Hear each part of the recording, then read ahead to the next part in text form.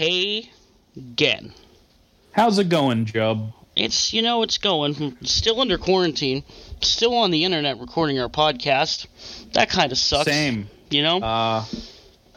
The other half of the podcast was kind enough to donate me a headset because apparently I sound like a Genhart made out of tin cans on the last episode. Right. And I greatly appreciate it. It's been a godsend in these dark times where I am cooped up in a house with my dad while he watches, shows about crab fishing. I can just go over the other side of the room and play a video game and listen to it. Right. Hooray. It's very, very nice. And also, I probably don't sound nearly as bad. I'm hoping. You sound infinitely better, for sure. You Good. sound like you're on a headset instead of a phone, which is that is preferable. Right. That's the goal we're all striving towards. I always strive to sound more like a headset than a phone. And we always strive towards something else and pivot over here to video games. We always try to strive for something in video games, and that's accessibility. It's big and important. As more and more people are playing video games, it's best to be as accommodating to as many people who can play that video game as humanly possible, right? Sure. So, Final Fantasy VII Remake came out today, as we're recording. And this episode will go up today, too, so it actually kind of makes sense. And as an easy mode, okay? It does, yes. It's a very easy mode, okay? This is a normal mode which kind of plays more like the traditional RPG, like a traditional action RPG, where it's it's gonna hammer down on you and make you use healing and stuff like that. And easy, it's not quite that. And the purpose, now you just mash buttons, apparently. Yeah. Right. The purpose for that is to make it so as many people can play the game as possible without getting stressed out, or people who have accessibility issues to holding a normal controller or playing a game a certain way could just have an easy time. Okay? It's important to note that you can switch difficulties at any time. Yeah, at complete will. So if a part is hard, you switch it to easy mode. There's nothing stopping you from changing it back to normal after you're done doing a hard part. But anyway, the internet's freaking out over a Kotaku article, as it often does. The article's original title, which it just recently changed, they literally changed the title of the article, was Final Fantasy VII Remake's Easy Mode is way too easy. And it's a clickbaity headline. Yeah. Designed to do what it does, which is get a lot of people, let's say, discussing it. Say discussing it. Because obviously there's a lot of people going what are you fucking talking about, idiot, on the internet right now over that. He's pretty much changed the title of the article to the difference between Final Fantasy VII's easy and normal modes is too drastic, which is a lot more even-tempered, but probably wouldn't have resulted in as many people clicking on the article if that was the initial title. Yeah, it is still even reading through the article, it's just him shitting on the easy mode. It's not... It's not that big of a deal. I don't know. It's not for you, Mike. The guy's name who wrote the article is Mike. It's not for you. Okay, you could just not do it. Okay, it's not meant for you. And now I do agree that everything should be on a slider, so you can kind of fine tune things to how you like. Just don't. If you don't like it, just don't do it. Mm-hmm. And it's just not for you. It's for the people who are less capable than you. Oh my God. Are you saying it's for you? Mm-hmm. The people. Mm-hmm. The people. I can't believe it. Anyway. I just can't truly believe that these articles are still coming out in this day and age. It's going to happen all the time. Either a game is too easy or it's too hard. Just don't worry about it, okay, buddy? If you like the game, you like it. If you don't, you don't. You just Yeah, you just got to put it on the one that's right for you. Right. And if you can change it to easy to get past a really hard part and then go back to normal and be fine with it, then, hey. You go ahead and do that. It's fine. It's fine. Who cares? You didn't have to... This article is unnecessary. I don't like it. No, it's clickbait. That's all it is.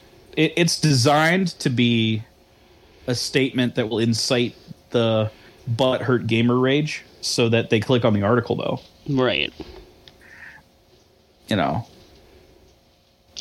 Attention is still attention. Right. I typically like a lot of the work on Kotaku, actually. It's just like sometimes shit they like get a this bad pops rep. up. Yeah. Sometimes. They get a bad rep for no reason. Like they still have like super important stuff like what Jason Schreier investigative journalism's his way into. Massive terrible crunch conditions in the industry, and that stuff's important. That's never happened before. Stuff's super important to go into, right. But sometimes Kotaku is this, which is just like I wish the easy mode wasn't this easy. This is more like very easy mode. I'm like, yeah, maybe you're right, but this is an article really about this. Really? Yeah, like really. This is like a tweet. Right. This is a tweet worthy, maybe nothing else.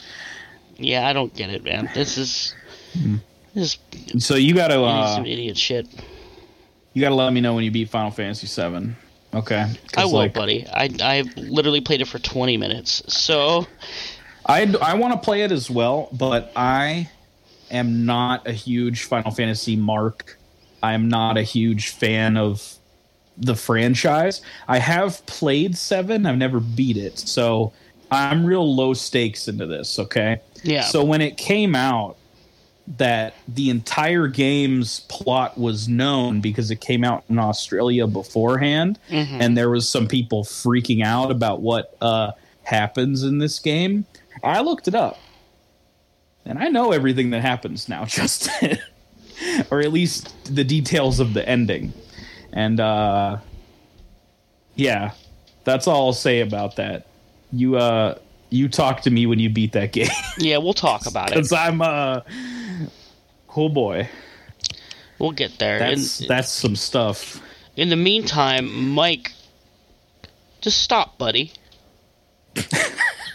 Damn. Don't gotta scold Mike. You just,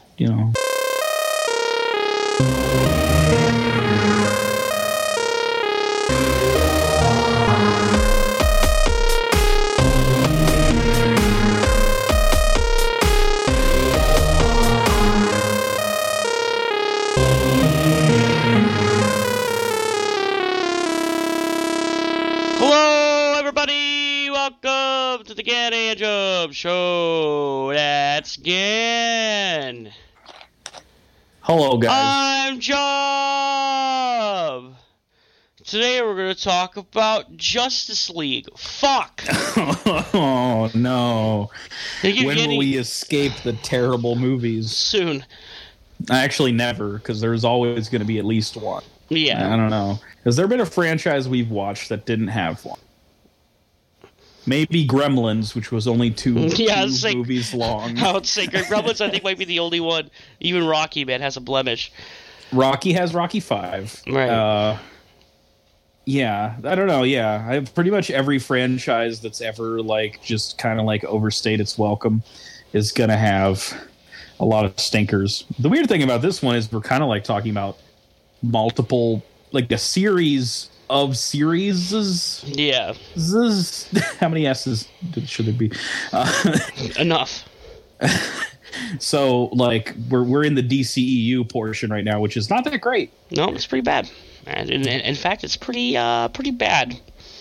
We're almost done. We're almost done though. And we are done with the DCEU side of things because there are no more Batman films currently in the DCEU. Thank God.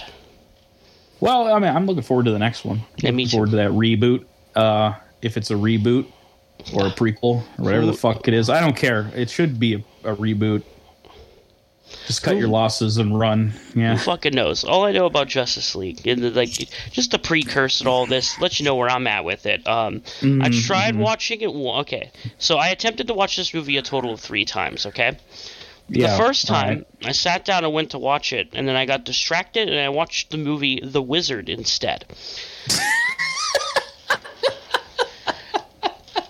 Wait, that movie's terrible, Justin. You stopped that really speaks volumes about. I'll tell you one thing is I had a way better time. I had a way better time than Justice League.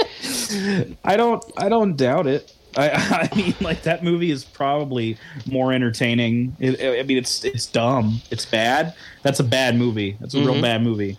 But it's so you funny. Pay attention to it. Yeah. It's so funny. And then attempt number 2, I got almost halfway through it and fell asleep. And then finally, yesterday, attempt number 3, we got through. We did it. We finished it. Yeah, I only had one attempt, but, like, you know. And even then, I had to take a break halfway through for like an hour. And then I came back and finished it. I just watched the whole thing all the way through. I don't know. I'm sorry. I paused it to get ice cream in the middle so that I could, like, because I was, like, depressed. Fair enough. I just wanted ice cream. I don't know. The movie makes you want to just sit down and die. Yeah, pretty much. But oh man, one thing that I'm not going to ask you what you're playing because I know what you're playing. I was playing the same thing. Resident Evil 3 came out, remake. It did. Remake 3. It happened. The 3rd Resident Evil remake, and hopefully not the last, because there's a couple that I can think of that could stand to use one, especially in this style that they've established now. Like, I don't know. I'd play a billion games this remake 2, remake 3 style. Absolutely. I would. Plays wonderfully. I do have problems with it, but, like, this game's a solid 8 out of 10. Don't get me wrong. If I say anything negative during this little bit of discussion, just still take it with the knowledge that this is still a great game that I have already got the plat in, and I've already beat it like 6 times. Yeah. Like, it's still a good game. It's Do not misunderstand me. It's great. Like, I actually enjoy it quite a bit. And there are a lot of, like, little things about it that just, like, kind of either rub me the wrong way or just, like, are mishandled, or this is definitely like the, like, bothered stepchild of Resident Evil 2. Yeah, its biggest crime, I guess, is that it followed Resident Evil 2, which was, like, a masterpiece. Right. And it doesn't look as good in comparison. And honestly, that's the problem with the original, too. Mm-hmm. Resident Evil 3 certainly has its defenders, and to some people it's their favorite in the franchise, but I always felt that it got overlooked in favor of Resident Evil 2. Yeah, and it's the same situation here. Its original status as a spin-off is sort of apparent, because it doesn't really feel like the next step. It feels like a side game that happens at the same time as 2, because it is. Yeah. They're not, they don't sugarcoat any of that. It just kind of, and this is very much that. So, it's a shorter game. It feels much shorter. It's a lot more linear, and, like, that too. Yeah. So to pad out the rest of it, they put in this multiplayer thing called Resident Evil Resistance, which is not that great. No, but I'm still, like, enjoying playing it. Yeah. I've been playing it with you and your brother and randoms on the internet, and, like, I have yet to win a game. No, most of the time we just get our asses kicked. It's bad. So if you don't know, that game has you. It's kind of like Resident Evil's answer to Dead by Daylight or Friday the 13th, right? Where you have, I guess it's like can be described as like 4v1. Where the 4 are survivor characters who all have different little abilities and gameplay styles. Right. There's like a jock dude who does a lot of melee damage, and then there's like a hacker girl, and then there's like a healer girl, and they all have their own little quirks and a sandwich. I don't know what Martin Sandwich's abilities are, but there's a character named Martin Sandwich. His ability is he's a sandwich. Yeah. Okay, that's fair. And then the enemy playable character is known as a mastermind, and instead of a actual physical being that roams the map like in those like in Dead by Daylight or Friday the 13th, this is more like a character that is watching people through cameras and spawning traps and creatures on the map to fuck with the players. And I have yet to play as the mastermind outside of a tutorial, because getting into a match as the mastermind is kind of impossible right now, because they kind of have a really bad system in place for these multiplayer matches. Yeah, so the best thing I could directly compare the Resident Evil Resistance to is Friday the 13th, the game. Which, for sure. You started off really rocky, having major server issues, but it blossomed into a pretty great video game. Well, I would like to think that would happen here. I would hope so. We'll see what happens. I'm not certain that will be the case, because I'm not betting on it either. Well, no one cared about this when they first announced it. Oh yeah. And then they paired it with Resident Evil 3, and this is very purposeful, because like a lot of people are kind of poo-pooing Resident Evil 3 right now because, oh my god, it was $60 and the game is like, not even 8 hours long and I'm done with it. But in actuality, like, I'd hate to say it, but you're probably paying half for Resident Evil 3 and half for this Resistance game. I think it's like 40-20. Yeah, it's probably like 40-20. Like, if this game retailed for 20 by itself and RE3 retailed for 40, RE3 would still sell really well, but then no one would buy Resistance probably. Yep.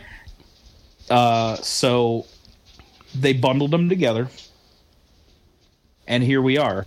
It's a $60 game where what you actually want to play isn't the whole $60 part. Now, I'm still playing both. I'm still doing my best to get my money's worth out of this, but I definitely don't care about Resistance that much, but maybe you could get better in the future. I'm not sure, though. Who knows? Maybe just there's potential. They're going to take their loot box money and leave.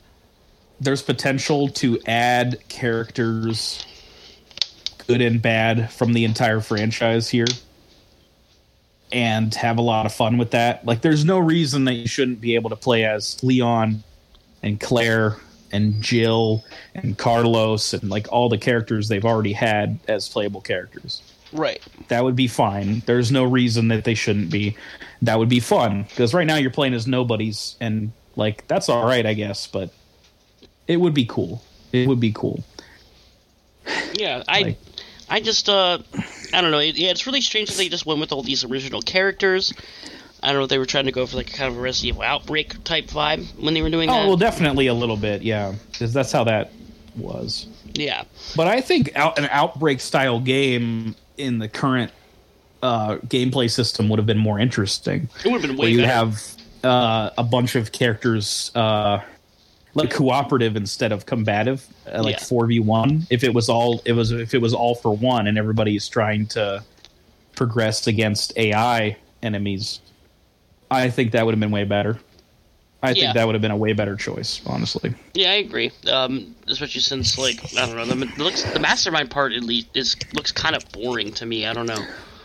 It's apparently really fun, but I have yet to play as it. I will try. I keep trying, but like, yeah, you could be waiting for like almost a half hour or longer if you just hit match as a mastermind. And that's to get into like at most like a 10-15 minute match. They go fast. Yeah. Everything's timed. I also think right now it's way more in favor of the mastermind as far as who wins, because I've yet to win as a survivor. Because like, so your goal as a survivor is to get all these items, put them in the thing, go to the next area, do it again, and then go to a third area, and then you have to destroy some pods or some shit. Yeah. But during the whole thing, the mastermind is spawning creatures to attack you, and they can shoot you with the cameras, and they can control zombies directly and attack you, and they can eventually spawn a really large, invincible creature to attack you. And if you die, you lose a shit ton of time because this is all time-based. And it feels way heavily weighed in the mastermind's favor to the point where, like, you can't even do anything as a survivor. Yeah, especially if you get caught in the wrong place at the wrong time with the bosses that they drop. It's just like... Yeah, what are you supposed to do when Mr. X is right in your way? It clogs an entire hallway. Like, there's like a narrow hallway that you're in. Like, what are you supposed to do? The areas aren't nearly as open as the RPD, for example. So, like, where do you go? Like, there's a hallway, and you need to go down that hallway, and Mr. X is like, okay, what are you going to do? Hit him with a 2x4? It's not going to do nothing. It's not like you can even take your time. Yeah. Because you're timed. And, like, I think that's actually one of the biggest problems that this game as a whole suffers, is that it is timed. And there's a lot of improvements they can make, but I'm not confident that they will make them.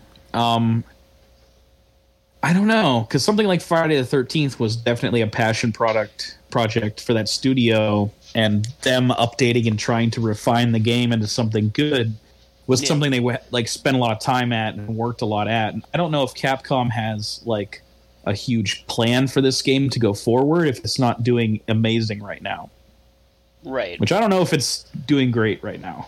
If I had to guess, I don't know for sure. Yeah, you can't really tell on this, and you can tell like from Steam if you wanted to, but you're not going to get the console information off of that, so there's just kind of no point. Yeah. I will spend a little more time with it, but for the most part, I'm done with Resident Evil 3. Like, I am done. I did everything. I'm getting there. I take my time though with like stuff that I want to like fully complete, so I'm not in a rush. Yeah. I was obsessed because like it's such a good game. Like I wanted to plat it. So I really liked it. I really did.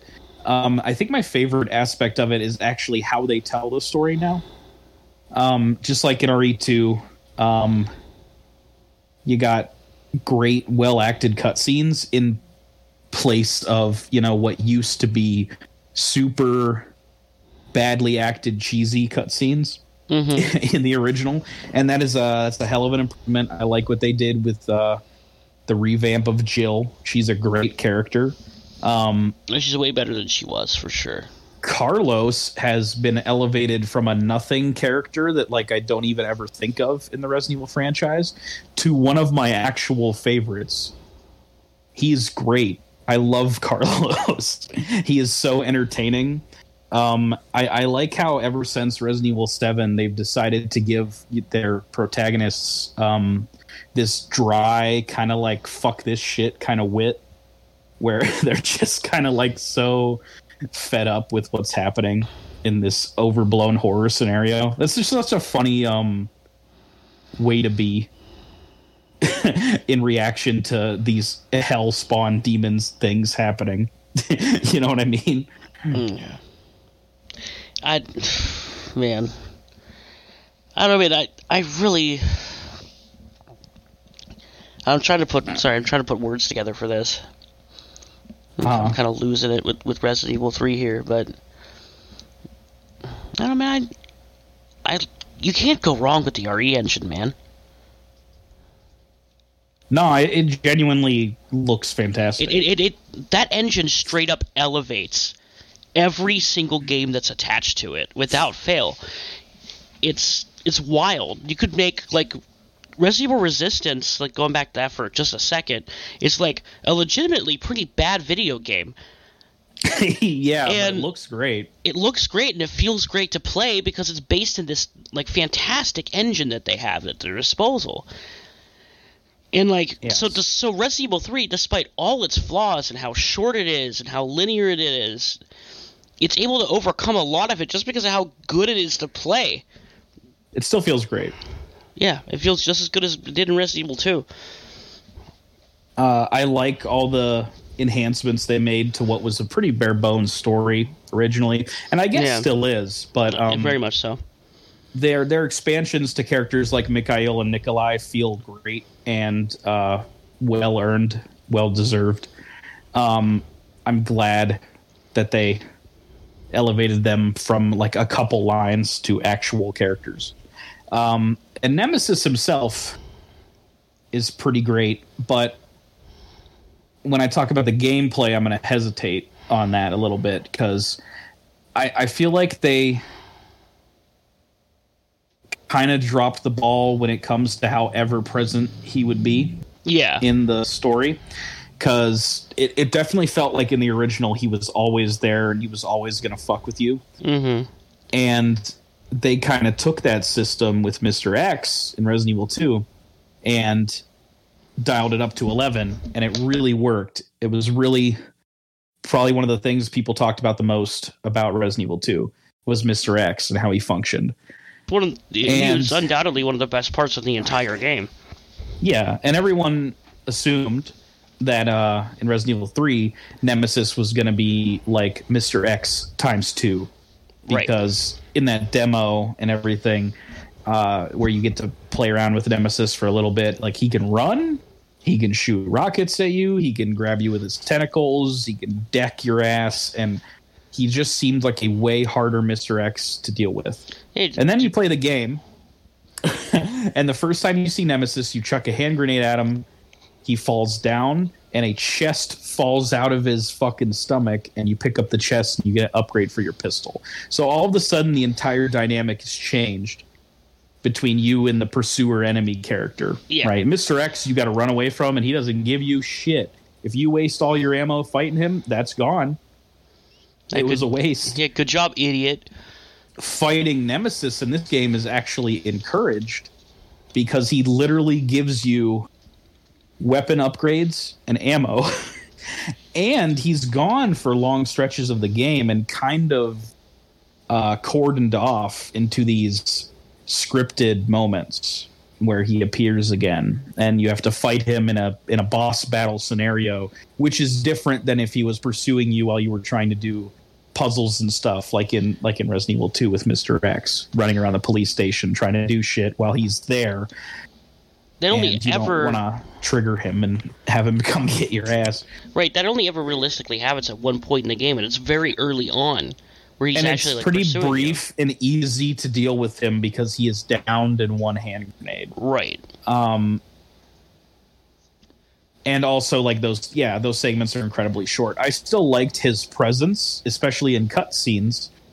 He appears as a very, like, the opening to that game is fantastic, where he just fucking shows up, and like that whole opening is very cinematic and well done. Absolutely. And that's probably my biggest praise for the entire game is the cutscenes are great. But I wish that, the actual gameplay of running away from Nemesis lived up to the hype. It really doesn't.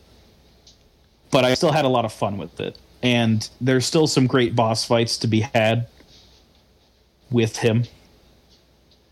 I just wish that it was better. And that's the only thing. I wish it was as good as RE2. That's like the main takeaway here. Yeah. I guess there's not much you could do about it. I mean, originally this game was supposed to release alongside RE2, right? I feel like that would have been like probably the best $60 you could spend at that point. Oh, absolutely. If you got a Leon campaign, a Claire campaign, and a Jill campaign that has Carlos sprinkled throughout it, that would have been amazing. That would have been so much shit to do. It would have been the best. And I do like this game as an extension, like sequel to 2, in the sense that it gets more action-oriented. It feels like a good extension of that gameplay, an enhanced version of that gameplay, because you can dodge now. Right. And you feel like more of a force to be reckoned with in this game. There's a lot more emphasis on combat in general, whereas in 2, there was a lot more emphasis on running away, really. Yeah.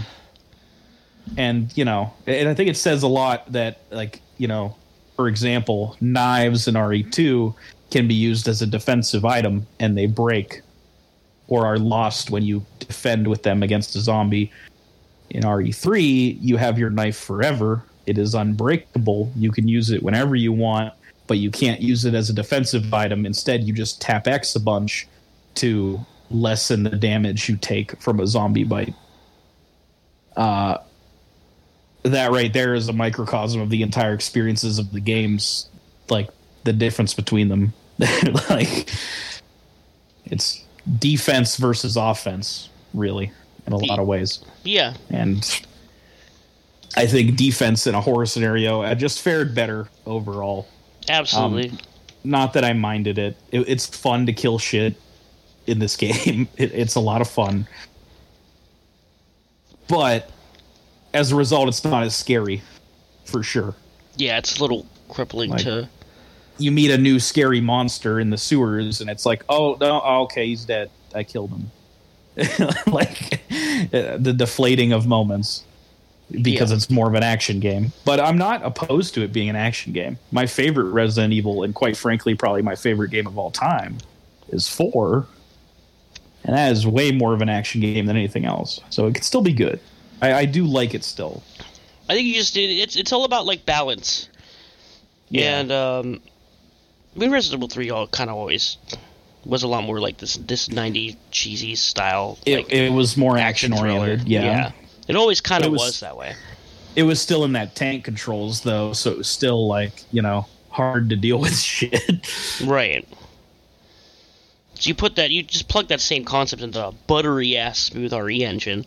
You're kind of got to get, like, just an exclamated version of it, where everything is just, like, easier, more action-oriented, more, like, explosive. And there's nothing wrong with that, really.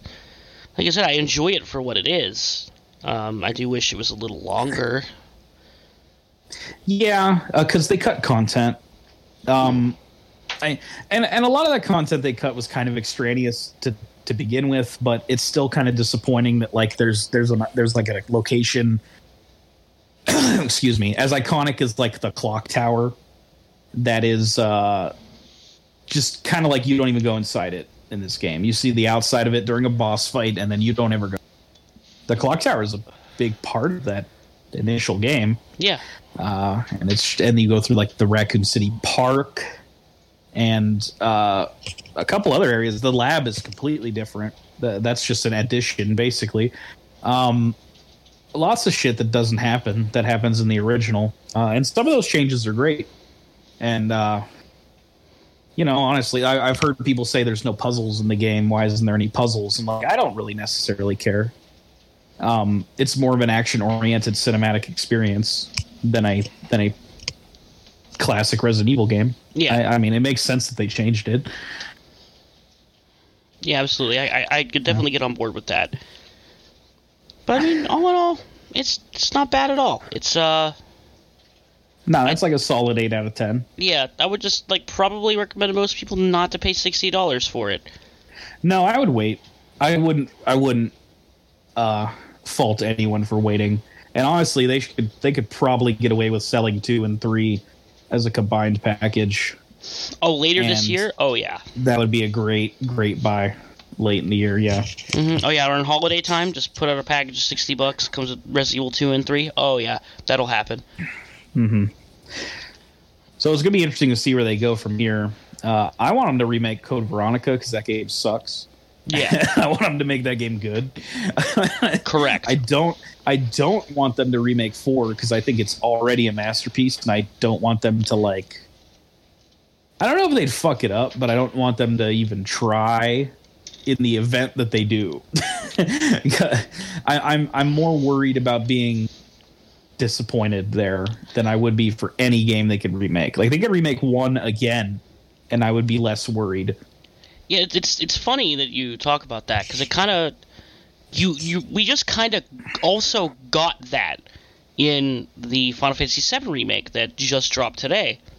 Yes. Where they took what in a lot of people's eyes was already a perfect video game. I mean, I highly disagree, but I would as well. It's a lot of just like mostly like one of the, a lot of people's favorite game, and they took it and they like changed a lot and like completely redid what it was. And I understand, like, a lot of people being nervous about that, and, like, that's a huge, like, that could take something you love and make it shit if they do the wrong things. Now, thankfully... It's a risky move, yeah. Yeah, and thankfully, from what it seems, I mean, I'm only, like, 20 or so minutes into Final Fantasy VII, so I can't give a verdict yet. But from what it seems, a lot of people really like it, and they think it's really fun, and they did a really good job of, like, making a Final Fantasy VII in the modern era, which is fun. Right, but it is a lot more risky to take, like, a classic and remake it than it is to, like, Code Veronica is not a classic. Right. Code Veronica is ass, but to turn it into a classic would be pretty lit. Right. Because there is potential there, so they should do that, honestly. Absolutely agree. Do it to that or Resident Evil 0. Pick one. Do both. They both need it. But I would rather Code Veronica get it, to be honest. Yeah, me too. They could keep the same Claire and do stuff with that. They could fix so much garbage. Because that one stands out as, like, one of the worst in the franchise, not just for its gameplay, but for its story, too. It's incredibly skippable. You can skip it. You can skip it all day. You could just go right from 3 to 4 and not miss a beat. Wesker came back. That's the only, like, real, like, big thing that happens in that game that matters. Everything else is, like, abandoned completely. Yeah. But, I think they can make it work. I think so, absolutely. Why not? Do it. The way that I've seen them handle stuff that was cheesy in RE2 and RE3 and transitioning it into a, kind of fun, self-aware horror action experience is kind of impressive, and I would love to see them do that with Code Veronica. Absolutely. I'm really looking forward to that. Like, whatever they do next, whether it be a Code Veronica remake or Resident Evil 8, which is it's being looking like rumored. It's going to be Resident Evil 8, which I'm also excited for. I mean, like, that's probably the real answer there is, like, yeah, just make another fucking actual entry. But what that's going to be is also really fascinating. There are rumors about it being called Resident Evil Village, and the VILL will kind of like have will be the 8. It'll be colored that way, kind of like how Resident Evil 7. It looks like the logo just looks like Resident Evil, but then the IV in Evil, or something like that, like looks like 7. Right. The VIL, yeah. Mm-hmm. So that's sounding really cool. It's apparently going to have fucking werewolves and maybe a witch and maybe bald Chris Redfield. Nobody knows for sure. I'm also seeing rumors that that was going to be Revelations 3. And the response to it was so positive that they decided to just make it a mainline entry and make it actual 8. I don't know if that bodes well or not, but because the Revelation games are a mixed bag, very much so, for sure. But I'm curious to see what they got. I'm a huge fan of this franchise, and I will continue to do so. So, like, give me whatever. Yeah. Hopefully we get a trailer for this year at E4 or whatever the fuck IGN's doing. E3? I guess it's E4. like... Finally, E4. It's got there. It's still, like, happening, just very digital. Like, now it's a really electronic entertainment expo. A lot of these companies have been spending months and months and months getting together these, like, trailers and drops and reveals and shit like that, and it'd be kind of, like, silly for them to just drop it. So a lot of them are probably still just gonna, share all the same information they were going to share at E3, either, during that week or some other time. Yeah, either at this IGN thing or at Nintendo's probably doing a direct. Sony's probably doing a whatever they call their directs, and Xbox probably doing a whatever they call their directs. So, like, we're still going to get all that information in June. Yeah, absolutely. Whether we're still stuck in our homes or not, I don't know. At this point, kind of leaning towards we might be, but we'll see. Yeah, at this point, like, don't think it's going to end with the end of April here. So, well, it could be less restrictive. It's hard to say, but anyway, fuck all that. Corona's depressing. Let's not talk about that. Let's talk about something that is also depressing. You ready for it? Want to just transition into that? Would be funnier to transition into Justice League. Well, here I'll say this. I'll say this before we do that. Okay. I was going to talk about Control, which I started, but I think I'm going to wait. Yeah, save that until you've actually really gone through it. I've only played it one evening, and I'm very impressed so far. But I will wait until I have done more. And in the same vein, I started watching Tiger King, and holy fuck! Please watch that, Justin, and also whoever's listening to this. Like, oh my god, that's some shit. That's some shit right there. I'm only 3 in, but it's only 7 long. I've been watching like one a day, kind of like spacing it out. It's something to look forward to every day. It's without a doubt one of the craziest fucking. It goes places you don't expect. Documentaries I've ever seen.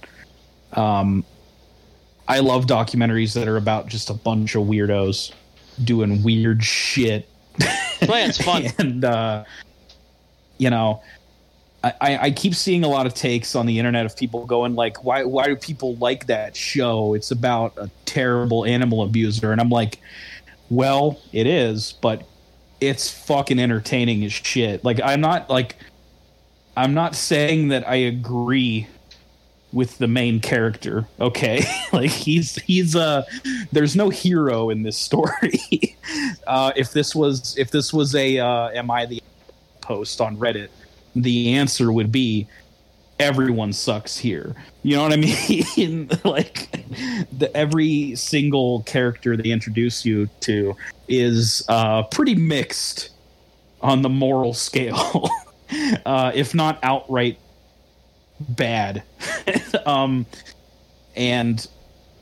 I think that's a lot of where a lot of the entertainment value comes from, because like really learning about all this fucked up shit that really went down, and you're like, what, how though? How was this allowed?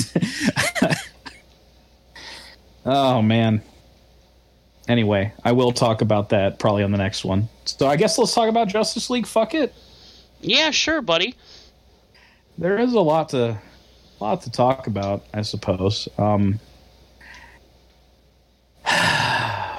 Where do you begin though? Because like, off the back of Suicide Squad, I guess, right? Oh no, actually, you got to go way further back than that. Okay. And I'll just talk about this briefly because it has very little to do with what we're going to talk about today. But there was a Justice League film in the works since 2007. And this was going to be directed by Mad Max director George Miller. He was supposed to make a Justice League movie. What the fuck? Have you not heard about that? I have no idea. Hit me with this. It's one of those legendary things that everybody talks about because everybody was like, what if that would have been like awesome? And it never happened. But, you know, it didn't happen. So who knows? So it was going to be called Justice League Mortal. And it was set to be a separate universe than, at the time they had just done Batman Begins and Superman Returns at Warner Brothers. So they decided that they would cast new actors for Batman and Superman. Christian Bale recast because he wanted to stay in the realms of that Nolan trilogy. And Brandon Routh is recast from Superman Returns because, well, he was in Superman Returns. So, they decided this was going to be a standalone film with new actors, and they went so far. They got into pre-production, and they had cast everybody, right? Uh-huh. So we almost had. Here's your cast. We got DJ Cotrona from such hit films as G.I. Joe Retaliation. Ooh. He was going to be Superman. Army Hammer, from The Social Network and The Lone Ranger, was going to be Batman. Okay. Megan Gale. Megan Gale seems to be more like a model kind of actress, but she does appear in Mad Max Fury Road. She was going to be Wonder Woman. Common was going to be Green Lantern John Stewart, which, okay, I'm all right with that. Adam Brody from the OC was going to be Flash. And Santiago Cabrera, who I only recognized as a character Isaac from Heroes, was going to be Aquaman. So this film had a shitload of production delays. The writers' strike happened, and they were planning to shoot in Australia, and that didn't happen because Australia was like, blah, blah, blah. You're not allowed or something. So they were going to, or at least for as cheap as they wanted. So then they moved it to Vancouver, and then The Dark Knight comes out. And The Dark Knight comes out, and WB changes their plans entirely because they want to go off the backs of this successful thing now, So they decide to shelve the project and instead focus on solo films to eventually lead up to a Justice League film. And the only one of these things that they managed to put out was Green Lantern, and that didn't do so hot. No, it's pretty terrible. So then we fast forward in time, and Nolan ends his Batman trilogy, and Zack Snyder starts his shit. The new plan formed by Warner Brothers relies heavily on your boy Zack Snyder here. Oh, boy. Man of Steel comes out in 2013, and, of course, critical reception to that is mixed. And we didn't like it. No. But so WB still saw fit to put him in charge of their entire cinematic universe going forward, though. So we get Batman v Superman as the sequel. And Snyder, in planning that film, begins to set the groundwork for what he's seeing as a 5-film arc, which would consist of Man of Steel, Batman v Superman, and then a trilogy of Justice League films that would all be interconnected and all be one continuous story down the line of all 5 films.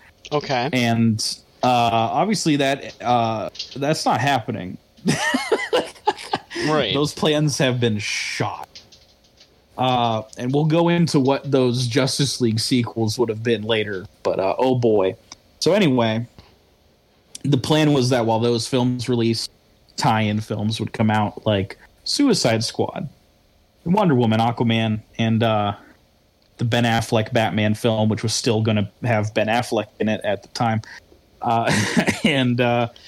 But then BVS comes out. And then Suicide Squad comes out the same year.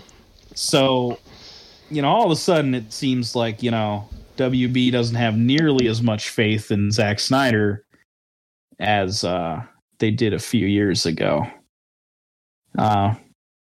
So, Batman v Superman comes out March of 2016, I want to say.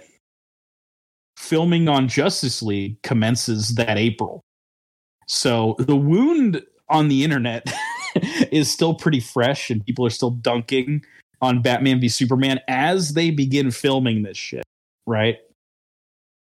So in May of 2016, WB brings in Jeff Johns and producer John Byrne. Jeff Johns, if you don't know, is a comic book writer for DC. He wrote a ton of shit. All the stuff about the Green Lantern, Blackest Night, all that shit. Mm-hmm. He's really good at a certain kind of comic book. I didn't like Doomsday Clock because that's not the kind of comic book he should make. But anyway, I digress. So he's going to be in charge. They're going to be in charge now, is basically what's happening here. They're the new big shot producer guys.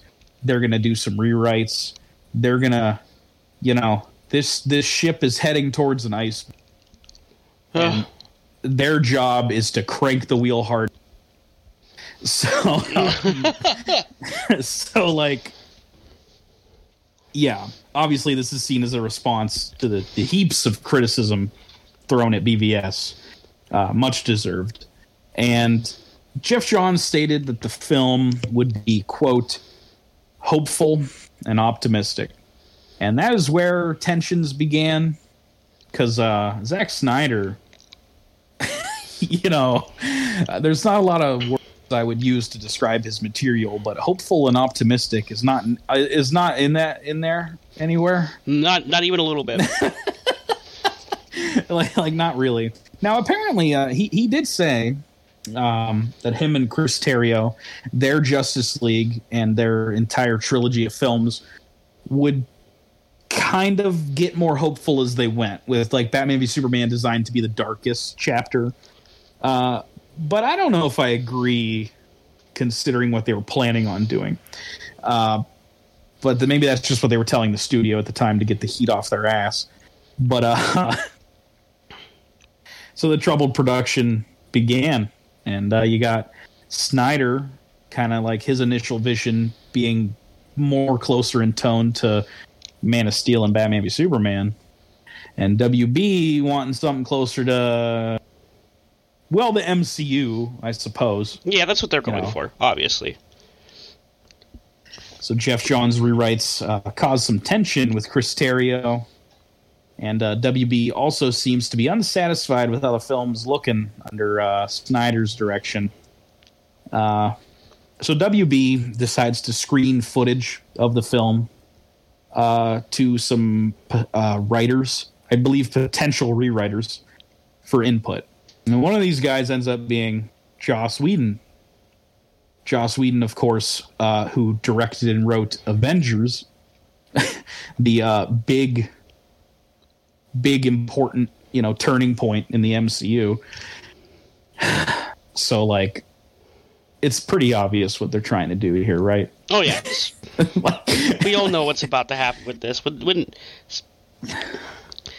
Especially, like, once, this accelerates, it gets close to release, we really start understanding what's about to happen with this thing.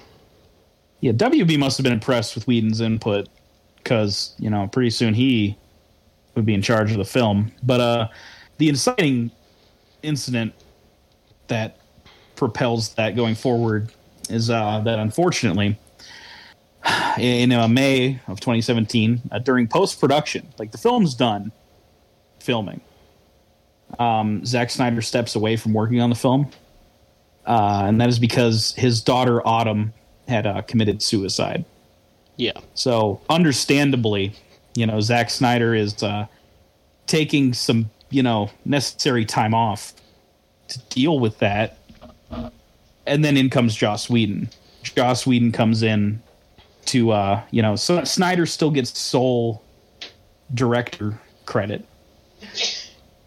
But Whedon comes in to handle post-production duties, and he gets a screenwriting credit alongside Chris Terrio because he rewrites a lot of shit. And Joss was reportedly brought in just to complete Snyder's vision, like as it was at first. And then the reshoots happen, and they kind of change the tone of the film. Like, I think entirely. Yeah. And the reshoots, I've seen some reports that the film as it was made by Zack Snyder is pretty much 80% still in the movie, and then the reshoots and the Whedoning of the movie is more like 20%. But like, when we're going to get into this thing, and I want you to understand that every time you see Superman in this movie, I'm pretty sure it's a reshoot. And he's one of the major characters of the movie. So I do have to wonder if those reshoots ended up being a lot more than they initially planned. Because they did a lot of changes.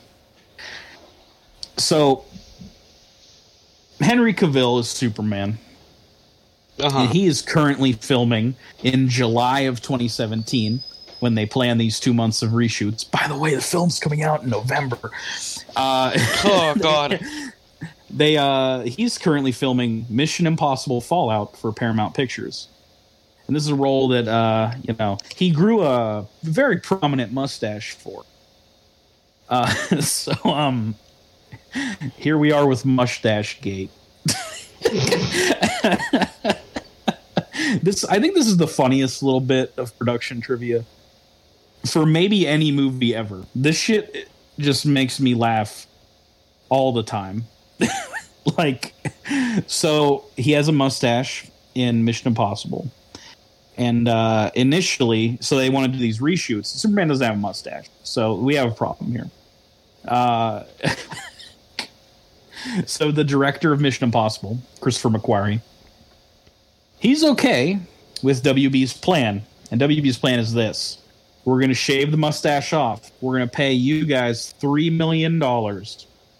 And that will cover the cost of having to shut down production while Cavill films his Justice League scenes. And it'll also cover costs of having to put a mustache on Henry Cavill in Mission Impossible with CGI. So, does that sound good? And McQuarrie's like, sure. But then Paramount, I assume while laughing into their hand, says, nah, dude. That's not going to be good with us. You guys are going to have to just deal with the mustache. Because we ain't shaving that shit. We don't have to. Fuck you guys. So this forces WB to film with Cavill with the mustache, and then they have to digitally alter it to appear as if he doesn't have a mustache. And if you've seen the movie, you know what we're talking about. Incredibly apparent that this is what happened, because his lip looks weird. It is. Throughout all of his scenes. It is super distracting and weird. You can't do when he shows up, you can't take your eyes off of it. From the very first scene in the film, yeah, you see it and it's immediately noticeable. It's terrible. It's so funny. Obviously this was rushed, so the effects leave a lot to be desired because of that, but there's only so much you could have done to remove a mustache and make it appear as if it was a normal lip. There's no way this was going to look good from the get-go. Right. And obviously this wasn't their ideal scenario. But the result still looks laughable. It looks so laughable. I don't know. Sometimes I think they would have just been better off as to have him just have a mustache. Would it have appeared out of nowhere? Yes. While Superman was in the ground? Yes. Would it have been less fucked up to look at? Also, yes. I don't think that's arguable. Oh, man. So, not only is Joss Whedon inserting a lot more humor into his reshoots, but the film is mandated by Warner Brothers to not exceed 2 hours. So the movie changes significantly. Several cuts are made from Snyder's nearly 3 hours of completed film. It could have been even longer than that. I believe the work print was 5 hours or something. So this means crucial character building moments and setups for the second Justice League film are left on the cutting room floor. And also, the film was not allowed to be delayed, reportedly due to Warner Brothers executives. They were set to receive cash bonuses before the company was set to merge with AT&T at the end of the year. So if the movie was delayed into the following year, they wouldn't get those bonuses. So, the movie got to come out in November. Greedy pricks. Oh, man. And this kind of is news that drops after the movie comes out. But I think it is important to discuss because I have a lot of suspicion. In February of 2018, it was reported that actually Snyder was fired, not that he stepped down. And that changes the story completely if that is the case. WB denies this. Snyder hasn't confirmed it, but there was a report from Collider.com that cited multiple sources who all claimed that when executives and test screenings of Snyder's cut, that's the first time we're going to say it. We're probably going to say it a lot more. When people saw it, they deemed it unwatchable, and there was multiple sources who specifically said unwatchable. So, like, it doesn't surprise me that Warner Brothers wanted to get rid of him and get somebody else, but I do want to say, like, far be it from me to defend Zack Snyder. I don't really like his movie, but this is some scummy shit.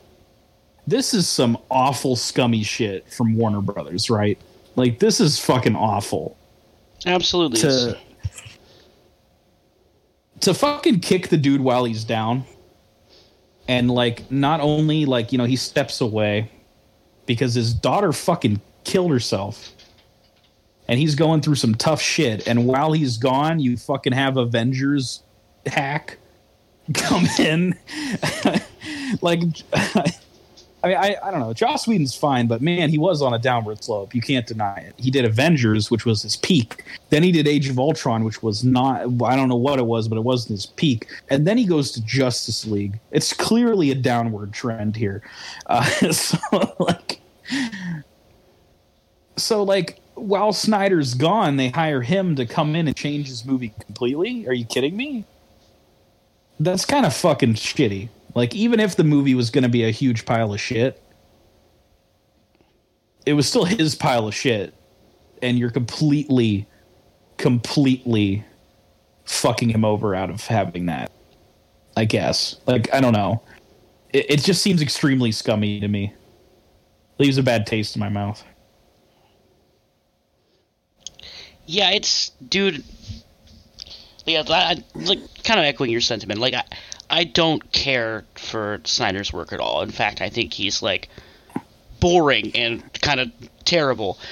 But, man, they did that man so fucking dirty. It's scum. That's scummy shit. That's the scummiest scum shit. When you think about this stuff, even for just a minute, it's no surprise that, you know, the legend of this movie kind of, like, catapulted into this whole release the Snyder Cut bullshit that's happening now. Which, let's be real and talk about that for a little bit. I don't think it exists. Like, there's people that are dead set on going like, oh, it exists and they should release it. But I assume that if it does exist, it is very unfinished. Because they already spent $300 million on this movie, and they weren't going to spend more to finish the scenes that they weren't even putting in the movie anyway, that were being cut from Snyder's cut, right? So these are some scenes that are unfinished. You know, it would probably be like watching, like, you know, the movie, and then it cuts to like some green screen footage, and it would be a hell of a bad watch. Not something that the public would probably be happy with. No, they would never, in a million years, like, actually enjoy it. So, you know, I do agree with the desire for it in the sense that they fucked him over. Yeah. But I don't agree with the desire for it in the sense that I don't want to see it. Because there's no chance that it was going to improve the movie. Probably. Because, like, I already hate this movie. I'm out here just thanking God that we've been spared.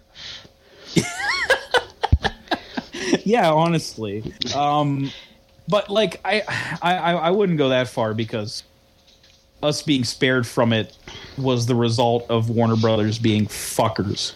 Right. And I don't like that aspect of it one bit. I lost a lot of respect for Joss Whedon as well. Like, I already didn't have a lot after some things, but this kind of left a bad taste in my mouth about him. Oh, I absolutely agree. It shows that he's the guy who's willing to come in and usurp somebody's work and kind of like corrupt it into his own, which is kind of like, what? It's shitty. Why are you okay with doing that? Probably just really wanted that paycheck. Oh, I'm sure they paid him. Mm-hmm. Yeah. And we haven't really seen him work on much since. I don't know what he's doing. Oh, well. I'd probably too busy being a hack somewhere. Yeah, probably busy being a hack. Yeah. Whatever, fuck him. Maybe he'll release the Snyder cut of Alien Resurrection next. Who knows? You know, he can go write his like cringe dialogue somewhere else. I don't really care. Sometimes he writes good dialogue. I think there are some lines that he probably added that are fine, and I think like, you know, the major scene that he added, which is them fighting Superman, is probably all him, and I kind of like that scene despite Henry Cavill's weird lip, but it's still an entertaining scene. It's probably the best scene in the whole movie, honestly. Yeah, but really, like, there's only so much you can do. This movie feels like a fucking monstrous abortion of a creature that was stitched together from multiple very different visions of a movie. It's some kind of like shambling fucking horrible monster. Yeah. that is like, it's half dark and dreary and half light and cheerful. Like it really doesn't work in any way. Let me tell you something. Completed film. We go, okay, from now I want to like mark this down. I think it's important. Okay. Sure. We go from, let's say, at about an hour and let's say an hour and 10 minutes into this movie, right? That's about when they resurrect Superman. Okay. Yeah, sure. You go, so you get that whole sequence, bright, colorful, definitely looks like Whedon's touch, right? The whole thing, the whole color palette, right? Yeah. And then you got an emotional scene. It's supposed to be an emotional scene. It's not. Between Clark Kent and Lois Lane. Yeah. And then right after that, the color palette of the entire film changes. I can like scroll my mouse over. I have the movie open digitally right now. I could scroll my mouse over between like the quick selector here, and I can see when the color palette of the entire film takes a drastic turn for the dark. And then the entire final part of the movie, which has that weird like red filter on it the entire time. I want to talk about that because you can watch trailers for Justice League and those scenes look different because they have a different filter on them. It looks dark and gray like shit from Batman v Superman, that final part of the movie, but they put this red filter on it for some reason. I don't know why. It's really distracting. I get that it's supposed to be like, the apocalypse crap, but like, it looks like shit. It looks like shit. Yeah, it's terrible. But this is the problem that this movie like suffers throughout, is that it lacks a cohesive vision all the way throughout. The characters are, for the most part, not even really likable at all. There's no reason really to give a shit about anything that's happening in this movie. Steppenwolf is a terrible villain. Oh my god, Steppenwolf. We'll talk about him later, but I think it's like mostly time to get into the plot. Yeah. Just as a quick like aside, like here's our cast for the movie. We got Ben Affleck returning as Batman, and also Henry Cavill as Superman. Gal Gadot as Wonder Woman. We got Ezra Miller as the Flash, which, like, God, the day before I decided to watch this, the news drops about him allegedly choking a female fan. And the video evidence is pretty damning, so, like, that made a lot of my experience watching this very awkward. it was just bad timing, I guess. But like, man, it's crazy. I don't know. What a fucking asshole. If that's like, I don't know if there's any context that puts him in a good light. I mean, he's still choking a person. Right. Even if they were fucking with him hard, I don't know if that's the proper reaction to that, bud. It's yikes. It is a major yikes. Anyway, Ray Fisher as Cyborg, who looks like garbage in this movie because of the bad CGI. Jason Momoa as Aquaman, who I think is my favorite part of this movie because he still has that fun Aquaman feel to him that is present in the far superior Aquaman solo film. Yeah. Amy Adams is back as Lois Lane. Jeremy Irons is back as Alfred. Diane Lane's back as Martha Kent. Joe Morton is Victor Stone, a.k.a. Cyborg's dad, Silas Stone. Connie Nielsen was Queen Hippolyta. She's reprising her role from Wonder Woman. Amber Heard is Mara, speaking of abusers, setting up her role in Aquaman. And J.K. Simmons is here as Commissioner Gordon. Isn't that weird? It's really weird. I can't get into it. He got to be the DCEU Commissioner Gordon 30 seconds. Billy Crudup cameos as Henry Allen, Barry Allen's dad. And there's a couple other things. Oh, yeah. The opening with Wonder Woman. That terrorist guy is Michael McElhatton, who plays Roose Bolton in Game of Thrones. Mm-hmm. And your boy Steppenwolf, one of the worst villains in comic book movie history, was portrayed by Ciaran Hinds, who was Mance Rayder in Game of Thrones. So I don't know if they just liked Game of Thrones, but by the way, Hinds stated that he was unhappy with the final cut as it trimmed down his character significantly, which I would believe. There is no real backstory for Steppenwolf. There is no real character to Steppenwolf. He is just a evil man. Yep, that's it. That's the long and short of it. He's like Diet Thanos, I guess. That's kind of how I look at Steppenwolf.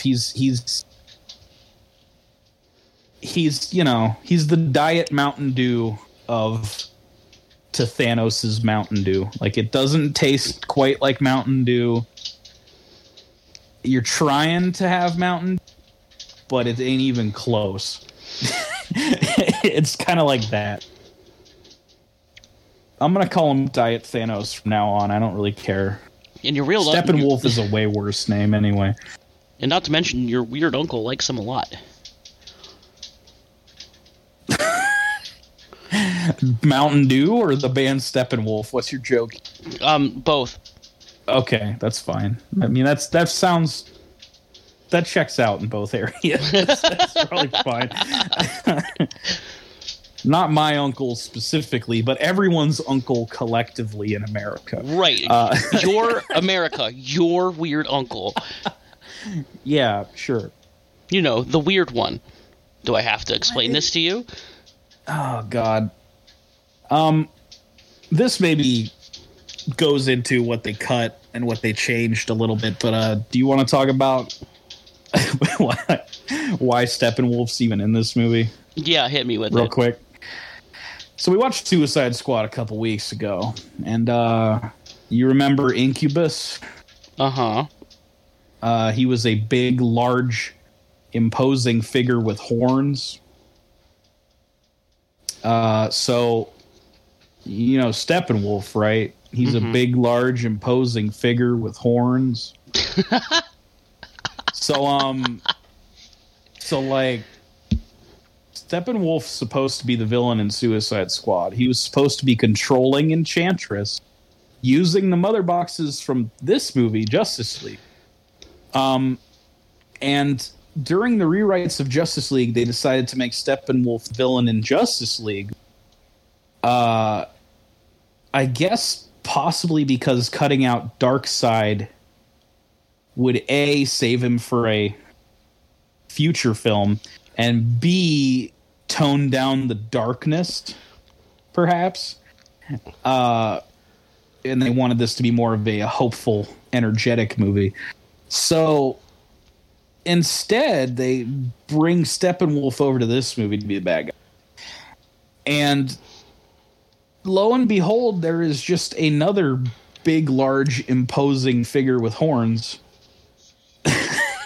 Substitute imposing figure with horns. Another one. In Suicide Squad. So he's like the diet Thanos. Ugh. Thanos the third. Ugh, he's moving down the line. It keeps getting worse. It's like Waluigi at that point. It's like a copy of a copy of a reflection of a copy. Like, it's really not great.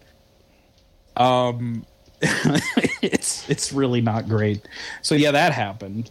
I was wondering why they looked like the same character in a lot of ways. Yeah, there it is. And also why they both suck. Who's even better? I guess Steppenwolf's slightly better than Incubus. I guess Incubus is basically just like he has like, what, 3 lines? Yeah, he just says like, yes, sister. Right. That's it. Like they restructured him to be subservient to Enchantress instead of controlling her. But like, I don't know. Didn't fix nothing. Nope, Movie's didn't fix still it. bad. Didn't fix a damn thing. Speaking of movies still bad. Oh, here we are with Justice League. Lay it on me, man. What happens in this movie, dude? What's the plot of this film? Right a fucking way, this movie kicks off with a really dumb scene that I hate. That is a bunch of kids, I guess, recording fake upper lip skin man Henry Cavill as Superman. And, Superman, can you sign my shirt, Superman? Superman, can you sign my titty? I don't think these 8-year-old Guatemalan children would have said that, but yeah, maybe. I don't know. So the scene is recorded on this, like, it's made to form fit like the aspect ratio of a phone. It's clearly not. It looks terrible. Yeah, it really does. It looks absolutely awful, and they ask him about what his favorite thing about going for, but I don't really care. Right. Like, it's unnecessary information. Like, they could have just started with the credits. Right. Because we got this this cover of Leonard Cohen's Everybody Knows by, I wrote down the name of the person. Sigrid. And it's just fucking color, like a montage of Superman dead and people sad. Yeah, well, even before that, you have a small scene with Batman. Oh, that's before that? That's before that. That this movie has two cold openers back to back, right? You know, that's a great movie. Yeah. Batman, like, captures a guy who's, like, I guess, like, some kind of mob boy, and then... So he's like, you arrest me? He's like, no, they smell fear. And then one of those I forget what they're fucking called. One of those weird parademons. Parademon, yeah. One of those weird looking fly motherfuckers comes up and Batman captures it. They're Darkseid's, flying monkeys or what have you. Right. Yeah.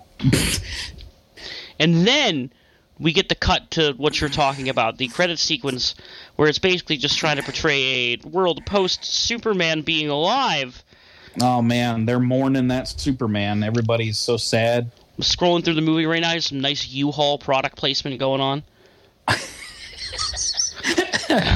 Of course. I should do this with every movie, dude. It's just like Lois Lane going like, oh, no, him's dead. Then you got Angry Man who kicks over some fruit, like looks at a horrifying woman, and he gets arrested. Really stupid. And is it just implying that like crime is like on the rise? rise? Yeah, I'm guessing so. And then like it's all in slow motion, which makes it even worse. A lot of things are unnecessarily in slow motion in this movie. It's a trend.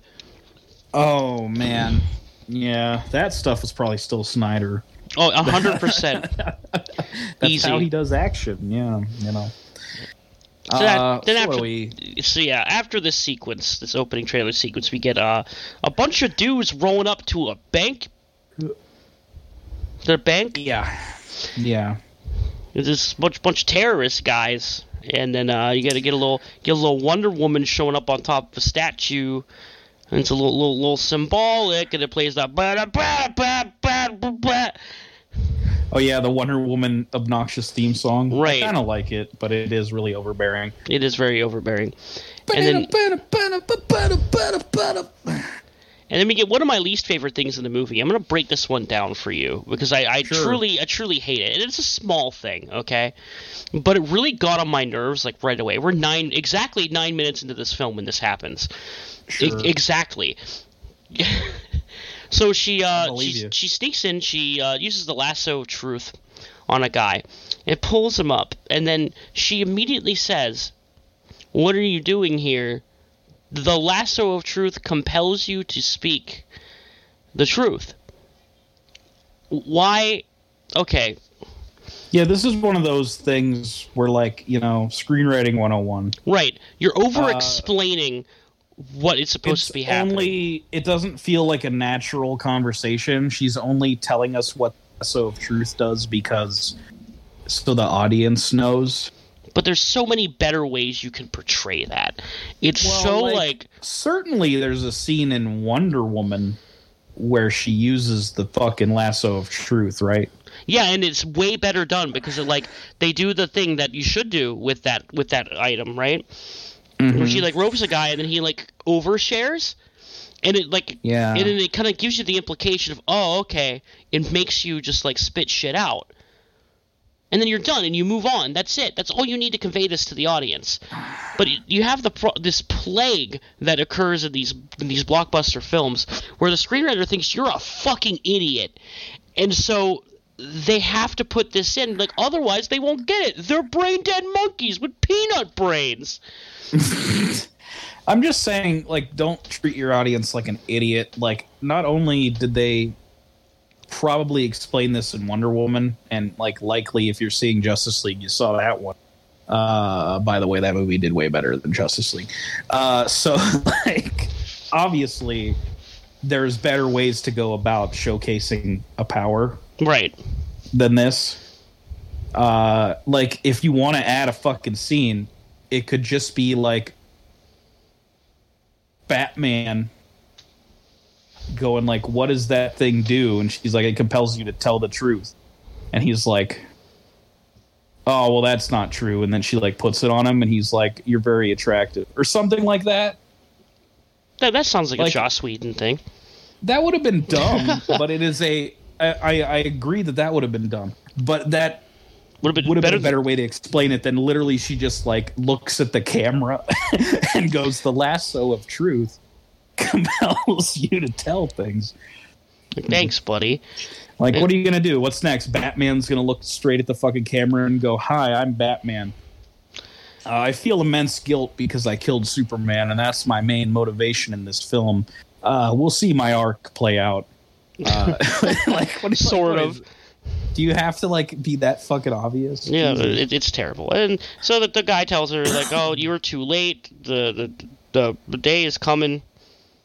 The apocalypse. Yeah, whatever happening. The fuck their fucking deal is. Right. Some religious cult thing, I guess. And she beats him up in a pretty okay action scene.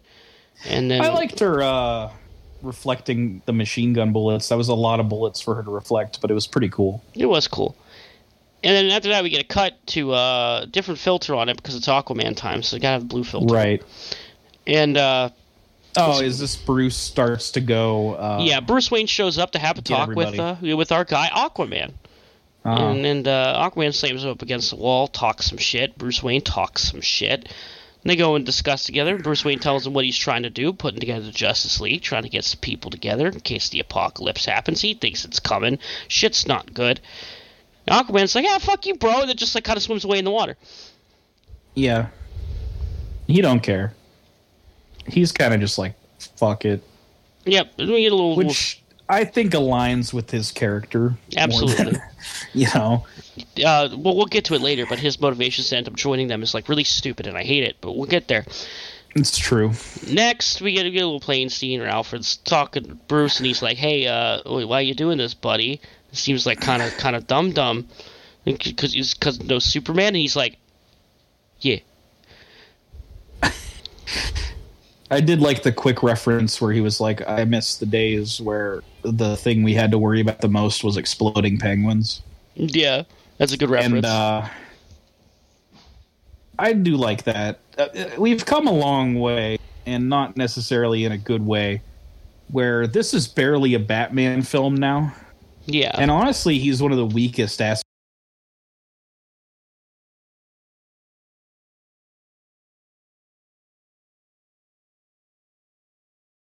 So now, we're introduced to Barry Allen. Mm-hmm. He's good old Ezra Miller. Yep. Didn't do anything wrong in his life. No, nothing, not a single thing. It's very ironically in a jail. Oh, yeah, it was weird. But he's having a talk with his dad. Yeah. Just telling him, good old Flash boy is like, I'm getting ready to get you out here in this faulty case. His dad's like, leave me, don't do that anymore. You're ruining your life. And then it just transitions. Then we get our introduction. We get our introduction to Cyborg after this. Mm-hmm. He does the whole, he's in a hoodie and does the turnaround with the robot face. We already know what he looks like because we watched Batman v Superman. And then... Yes.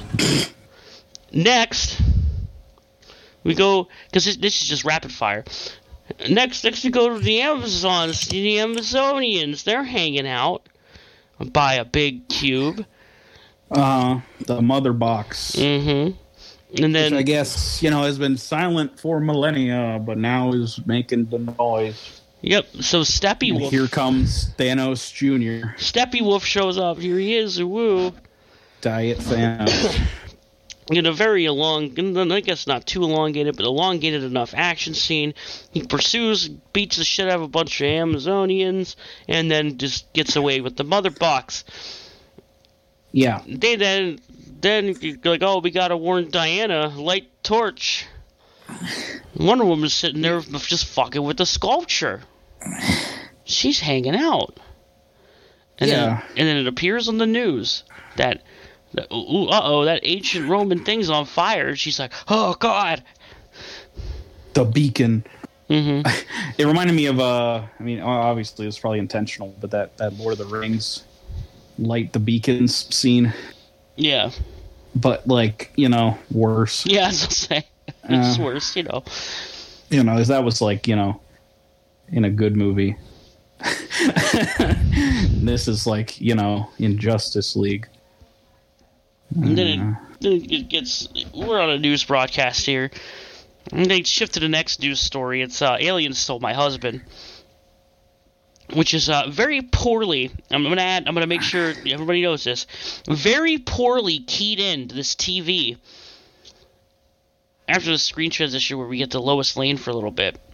Yeah. Talking to Martha. Mm-hmm. And it looks terrible. You could tell. It looks awful. It's not natural one bit. Probably because it was added by Whedon. Because this was added by Whedon. Yeah. Yep. I would just like to point out briefly that in a world where Superman exists, mm-hmm. Alien sightings would be taken more seriously, and it might not have been this jokey. Absolutely, I agree. But they're kind of pointing it out, haha, laugh at this old woman who is probably telling the truth because it sounds like she's talking about a parademons. Mm-hmm. Kidnapping her husband, which I guess could make sense. They seem to be taking people, but I don't know why. They didn't really go into that much because they prey on fear or whatever. Yeah, something like that. No, okay. Whatever.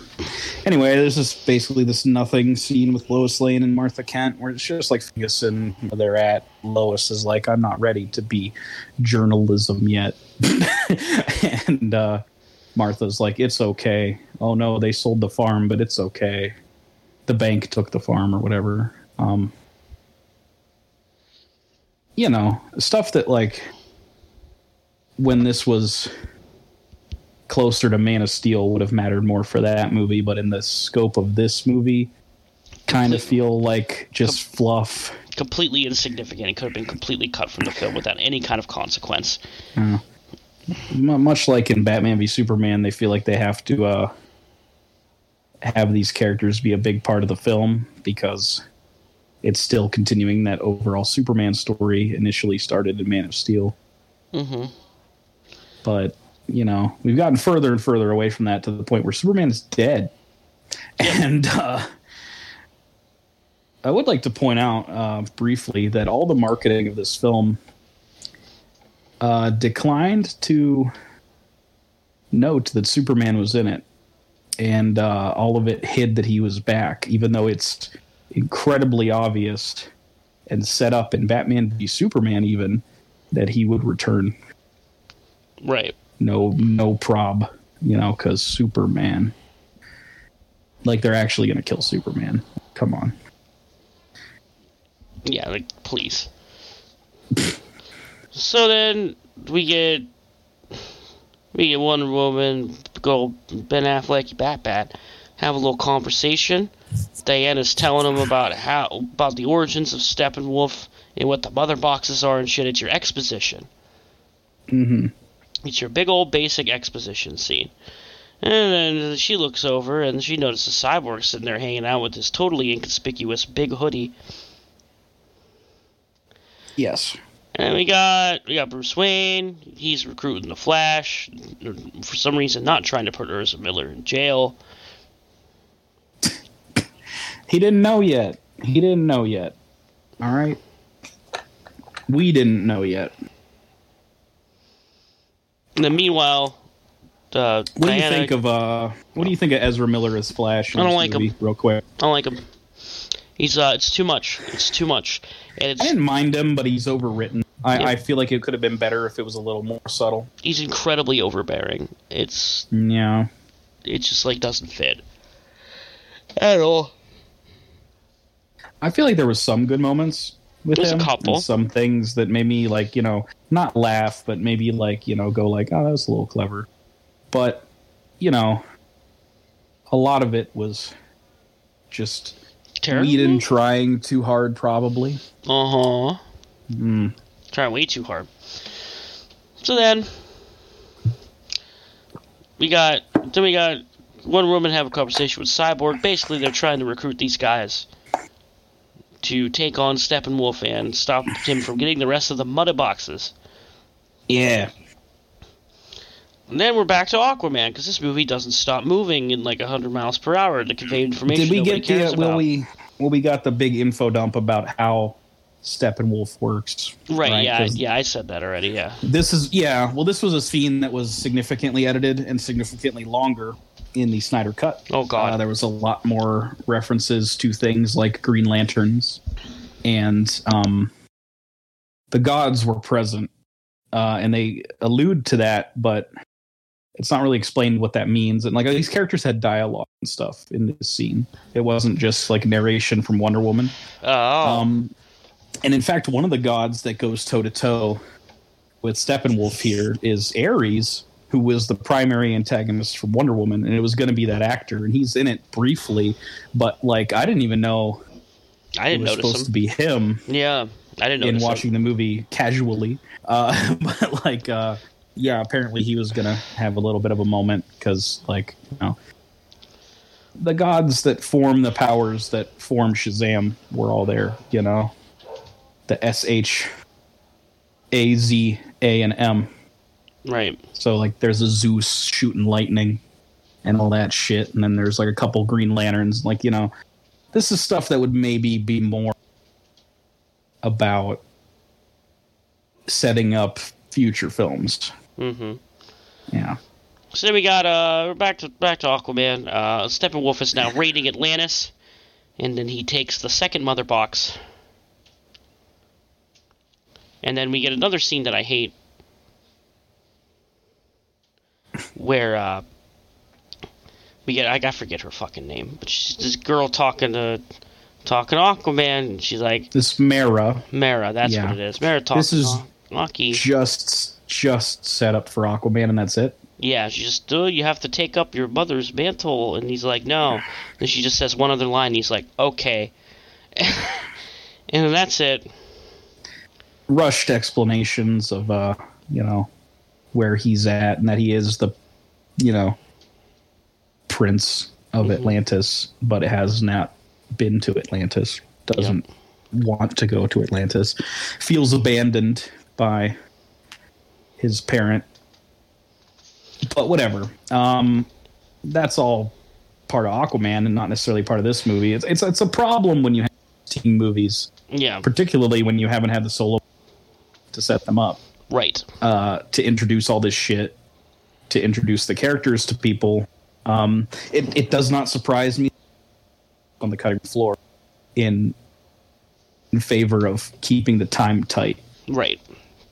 There's a lot of scenes with Flash, a lot of scenes with Cyborg, a lot of scenes with Aquaman that are just cut, and as a result, they kind of feel not as well fleshed out as they could. Right. So now, the parademons are invading. They're being sent in by Steppenwolf to kidnap a bunch of people who apparently have a connection to the Mother Box. Yeah. Cyborg goes and warns the three members of the Justice League about this, and then the bat signal gets lit up, and they go meet up with Commissioner Gordon and J.K. Simmons. It's so weird. It's really funny. You see Cyborg. I can't see him as this character. Like, he looks like the character. That's fine, but like, I just always think of him as J. Jonah Jameson. I can't think of him as anything else. Oh yeah, absolutely. I can't think of him as Commissioner Gordon. I really can't. But whatever. They only really do this so they could do that joke where they all disappear, except Flash. And he's like, wow, that's rude. Mm-hmm. And then he just leaves. Ha ha ha ha ha ha ha ha. Yeah, whatever.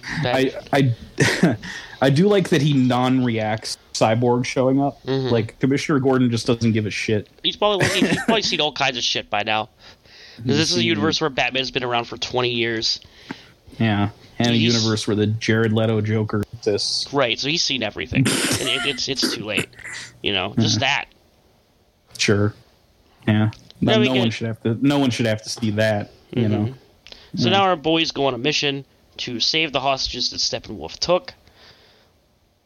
For some reason. You get a long-ass action scene here where they're just, like, fighting each other. Wonder Woman's fighting Steppenwolf. Batman's fighting one parademon, like, the whole time. Flash learns how to be a hero. Ooh. Yeah. He does that thing where he tilts the sword back up to Wonder Woman.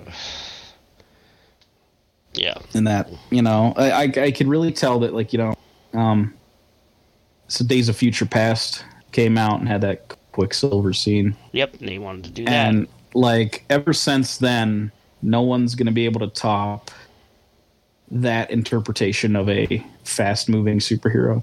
And this movie doesn't manage to utilize that well. Because it can only really do the same shit. Yep. Because, like, that's what people expect, I guess. Like, if you showed it in a different way, there's only one other cool fast motion, slow motion scene in this movie, which is later. Yeah. This one, not so much. No, not at all. I do like that he fucks up and trips, though. Yeah, it's funny. Because he wasn't paying attention. And he actually drops an F-bomb, which is something that I noticed. I didn't, which is weird. But I'll take your word for it, because they are allowed to say fuck once. Yep, in a they did PG-13. it. He did it. Yeah. So after this this scene's fucking 25 minutes. So after this it's a really long action scene. Yeah, so we get Steppenwolf escapes from breaking the Gotham Dam. Aquaman shows up and helps save them. They all escape. And then we cut to all of them hanging out in the Batcave. And then Batman's like, I want to bring Superman back. Everybody's what? This idea feels like it comes out of nowhere. It really does. Like, I'm not exaggerating when, that's how it feels. He just kind of shows up like, I'll bring Superman back. Everybody's like, what the fuck?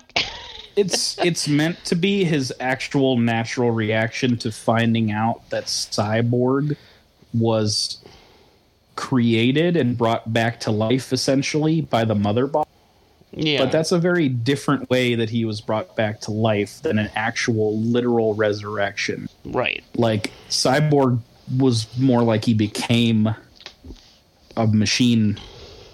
It's a little different than what happens to Superman, where he just actually comes back to life with no real defects or anything.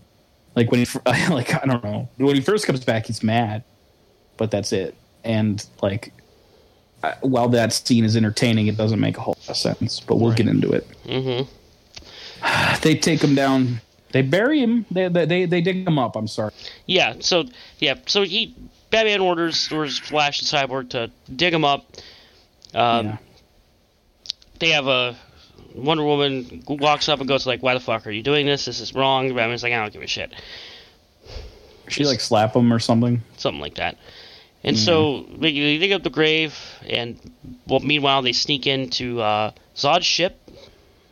And then they do the procedure to resurrect Soupy Soup. Here's a dumb Ben Affleck face. That's fun. Then Superman is resurrected. You have Henry Cavill with this really stupid-looking fucking upper lip because they had CGI on a mustache. And then he turns around and starts attacking the Justice League. Yeah, he like rockets out of that Kryptonian ship that they bring him back in, and goes to like the memorial for, I guess, Metropolis, right? Because it was from BVS. Like the dude wrote "False God" on it. It's all like disintegrated now. Oh, it's because Doomsday got thrown into it in BVS. Right. I'm trying to remember. Yeah. Okay. So. This scene is... It kind of feels like a lot of this scene was Whedon's reaction to stuff that was in BV. I think Zack Snyder's answer to who would win in a fight between Batman and Superman and Joss Whedon's answer is different. Yeah. And Zack Snyder's answer was Batman because he would prepare. And Joss Whedon's answer was Superman because nobody can do shit against Superman. Right. and like... They even have him say the "tell me, do you bleed" line back to Batman because he's like fucking pissed and like not thinking right because he just got brought back to life or whatever. Yeah. Which, like, the reasons for that aren't ever explained. Not well. It's whatever. It's just like, you know, like the closest they get is Barry saying, "Oh, Pet Sematary," and that's it. Like, that's not really a reason. That's a joke. Right. I guess he's just confused, but you know. But oh boy, Soupy back after he beats the shit out of Justice League. He runs. So he doesn't run. He doesn't run. Lois shows up. That's what happens. Yeah, Batman had Lois show up, right? Okay, so that calms him down and he runs away with Lois. But now the Justice League is just like, well, fuck, we don't have Superman. Which doesn't make any sense. They should like keep tabs on him and be like, hopefully he'll be okay after he talks to Lois. Which he is. But instead, they're like, well, that didn't work. Let's go fight Diet Thanos anyway. Yep. So, like, now this whole plan to bring back Superman was so that they had a chance, and now they... And also, it's important to note that while they are fighting Superman, while they are distracted... Diet Thanos just plops in and takes the third mother box. Yeah, it's so stupid. he just plops in, like, "Oh, I'll be taking this, thanks," and leaves. Oh god, it sucks. So like they dropped the ball on that one, but it's not like he's effective either, as we see pretty soon. Yeah. So Steppenwolf's all boxed out now. He's got the boxy box. He's boxed in. 3 boxes, and his master plan is to take the 3 boxes and combine them into some kind of tri-box. Oh. And that will, I don't know. Start the apocalypse, I guess.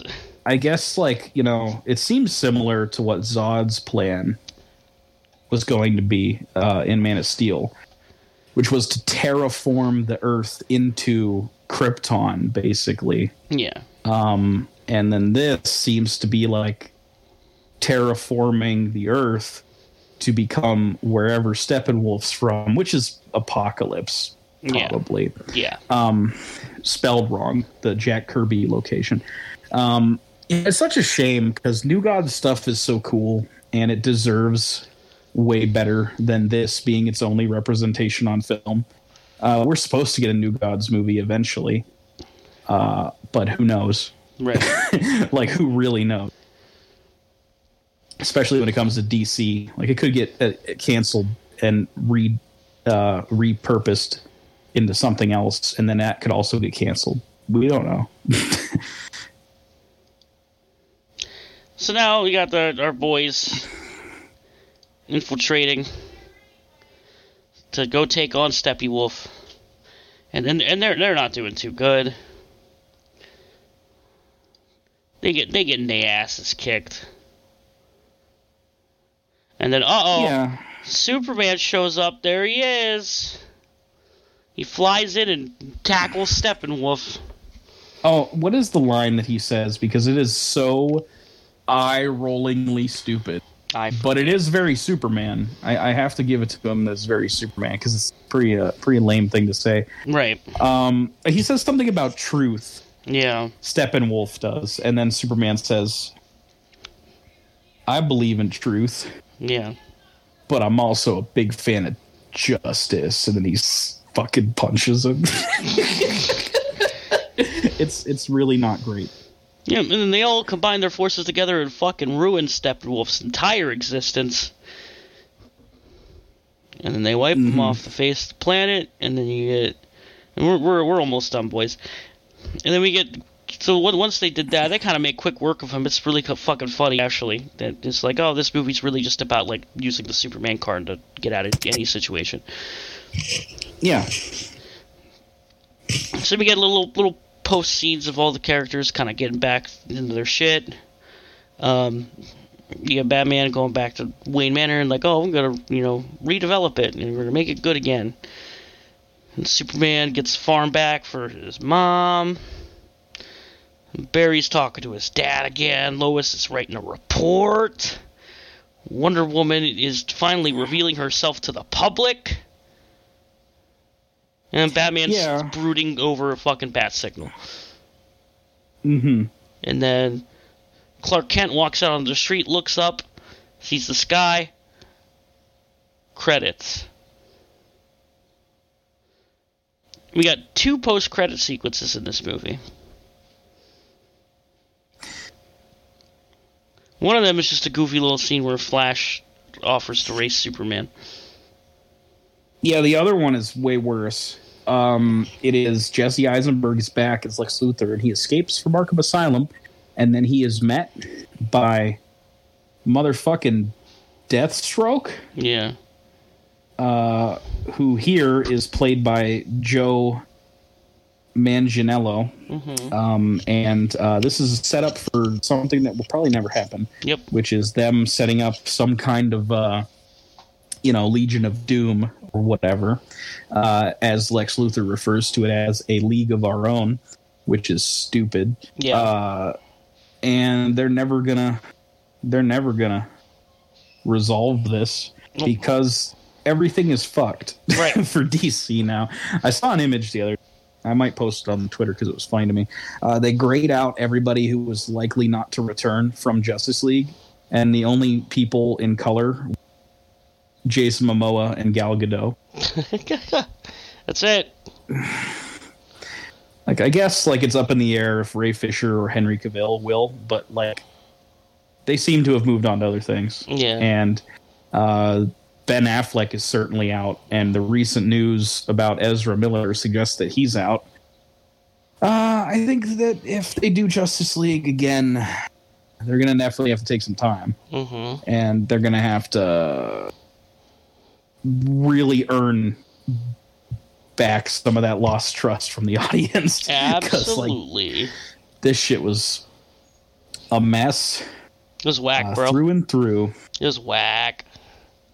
Movie sucks. Oh, yeah. So a couple things I'd like to mention before we talk about hashtag the Snyder Cut. Mm-hmm. Snyder's not the only one that gets released. Junkie XL is supposed to do the score, right? Mm-hmm. And apparently he finished his score. There's a finished score from him somewhere. But they replace him during this post-production phase with Danny Elfman. And that's kind of interesting. We haven't seen his name since those fucking Tim Burton Batman movies. Right. But so he even incorporates his Batman theme from the Michael Keaton era into this score, as well as John Williams' Superman theme from the 70s Superman film into the score, which suggests to me that they wanted to even further differentiate it from the current like DC film lineup, which had very different themes for Batman and Superman. But he still covered "Come Together" with Gary Clark Jr. for the credits of this film. Yeah, which is kind of weird. Yeah, like, I don't like it. Yeah, I don't like it at all. Yeah. So they cut a lot of shit. Oh yeah. I'm trying to look here, see if I can have like a bit of a list of things.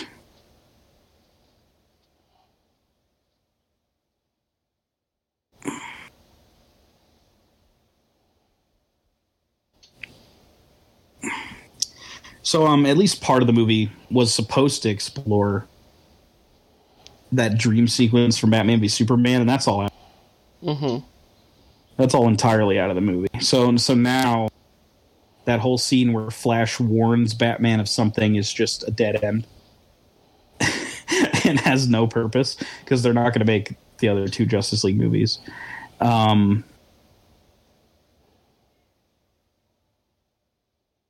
There was, I guess, they were going to tease the time travel in this movie. And the way they were going to do that was Cyborg was actually going to fail at, separating the mother boxes or whatever the fuck the dumb plan was. Mm-hmm. And then Flash would time travel and give him a second chance.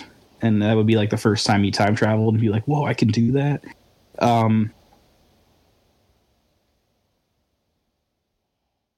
Yeah, I don't know. It was just generally going to give a lot more backstory on the other Justice League members.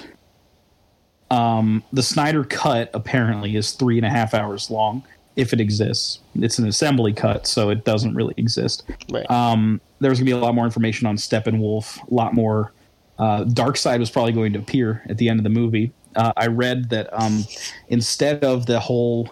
this was a Whedon edition where Steppenwolf is taken out because the parademons sense fear and prey on fear, so they attack Steppenwolf at the end of the movie. Right. Instead, I guess he was going to be trying to teleport out of there. Mm-hmm. And as he was going to be in the middle of teleporting, Wonder Woman was going to cut his head off. Shit, dog. And then out the other end, in Apocalypse, was just going to be Steppenwolf's decapitated head. Right in front of Darkseid, and he would go like, he would probably have like a Thanos like, fine, I'll do it myself moment. Yeah. Or something to set up the next movie. They were even going to have a cameo from, like, Darkseid was supposed to be played by Ray Porter, and there was going to be a cameo from his master torturer, Desaad, who is a Palpatine-looking ass motherfucker, and he was going to be there as well. There was going to be cameos from Willem Dafoe as his character from Aquaman that got cut out. There was going to be a cameo from the Atom. They were going to set up the Atom in this movie, but they didn't. Barry Allen's love interest, Iris West. And this is the really weird one. So there's a character in Man of Steel who's like a government man played by Harry Lennox. And he's also in Batman v Superman. He's like talking to the president and stuff when the Doomsday stuff is happening. They're like, it was going to be revealed, like he's cut out of the movie in time, but he was going to be in it. It was going to be revealed that the whole time that guy was Martian Manhunter. Oh, God. The whole time. Like, I mean, he gave, God. if I remember right, he gave Superman a lot of shit. Yeah. Trying to figure out stuff about this alien. Ooh, this weirdo alien from space. I'm like, you motherfucking hypocrite. Fuck you, jerk. There was going to be more scenes with Lex Luthor, apparently. And there was going to be stuff with Ares that was cut that I already talked about. So, what was going to be the plan with Justice League 2 and 3? Justin, have you seen a little movie called Avengers Infinity and Avengers Endgame? Sure have. All right, just like pretend those are bad. That was Zack Snyder's plan for Justice League 2. Hey, I am not even the least bit surprised. Hey. So after teasing Darkseid in Justice League 1, he was going to be the main villain. 2, and I believe it would end with the heroes losing. Of course. And also possibly Superman being corrupted into being an agent of Darkseid, which is similar to an episode of the animated series, I believe. That's pretty good. Yeah. So it would have led to the Batman Nightmare scene. That would have been actually real. And then the third movie would have took place entirely in that, like, apocalyptic wasteland, with them trying to time travel and fix. And doesn't this all sound very familiar? Well, never heard of it before. I have no idea what you're talking about. Yeah. So, that's about it. It didn't happen. It's not going to happen, and there will never be a Snyder Cut. If I was Warner's, I would release it because it seems like there is a demand for it, and you could at least make some money off. It's if it just depends on how expensive it would be to restore all of the stuff that he wanted to be in it. It would not be cost efficient, I'll tell you that right now. There's no way they'd be down for it. I don't know. There's a lot of fucking cultists out there, you know? There are a whole lot of cultists, and a whole lot of those cultists aren't even going to buy it. They, there was a lot of discussion of whether it could be on that HBO Max or whatever. So it could be like a big must-have of a new streaming service or something. But yeah, they got the movement like ballooned to the point where it's toxic. There's people that are shitty that want this, and they've kind of turned it into something that I don't like. Like, you know, hey, if you're a fan of these movies I don't like, that's no problem to me. But if you're doing, like, you know, if you're taking it to the point where you're harassing people and doxing people, then fuck off. Fuck off. Right. This is not important. This is a fucking movie about Superman. It's no big deal. I know that it wasn't exactly what you wanted, but it wasn't exactly what I wanted either with what we got, and I'm not freaking out in the streets. I'm just bitching about it on the internet, which is fine. Like, that's, you know, that's where we're at. So, but the film came out as it came, regardless of anything else. And it was technically a box office bomb, even though it grossed $657.9 million. Now, how could something that made that much be a bomb? Well, the budget was $300 million, and it was probably way higher than that given marketing and cost of reshoots. Yeah. So it was to the point where Warner basically decided that they didn't turn a profit enough with this movie that is supposed to be probably their biggest moneymaker. It didn't even make as much as Wonder Woman, or BVS, or Man of Steel, or Suicide Squad. I think until Birds of Prey came out, it was the lowest grossing DC film, I believe. Or maybe that's Shazam, but Shazam didn't have this giant budget. Right. So that helped. So either way, they deemed pretty big failure, and they're kind of weighing their options. I don't know what they're gonna do because they're still trying to like have their extended universe while also not having it. Yeah, I don't know what the fuck they're doing, at the dude. same time. I don't get it. They need to just pick a route, and probably not the one that copies Marvel. Yeah, well, I much prefer the route where if we're gonna get stuff like Joker, that is just just make a standalone good film. I could appreciate that. Yeah. I don't know. We'll see. The only way they can really fix it is if they kind of just decide that like there's a new canon and some things are canon and some aren't. Which their best bet would probably be to say that like, the Snyder movies aren't canon anymore. Right. And like Wonder Woman and Aquaman can still be the same actors because they're good. Mm-hmm. But everybody else is gone. Like, whatever. You know what I mean? I'm in.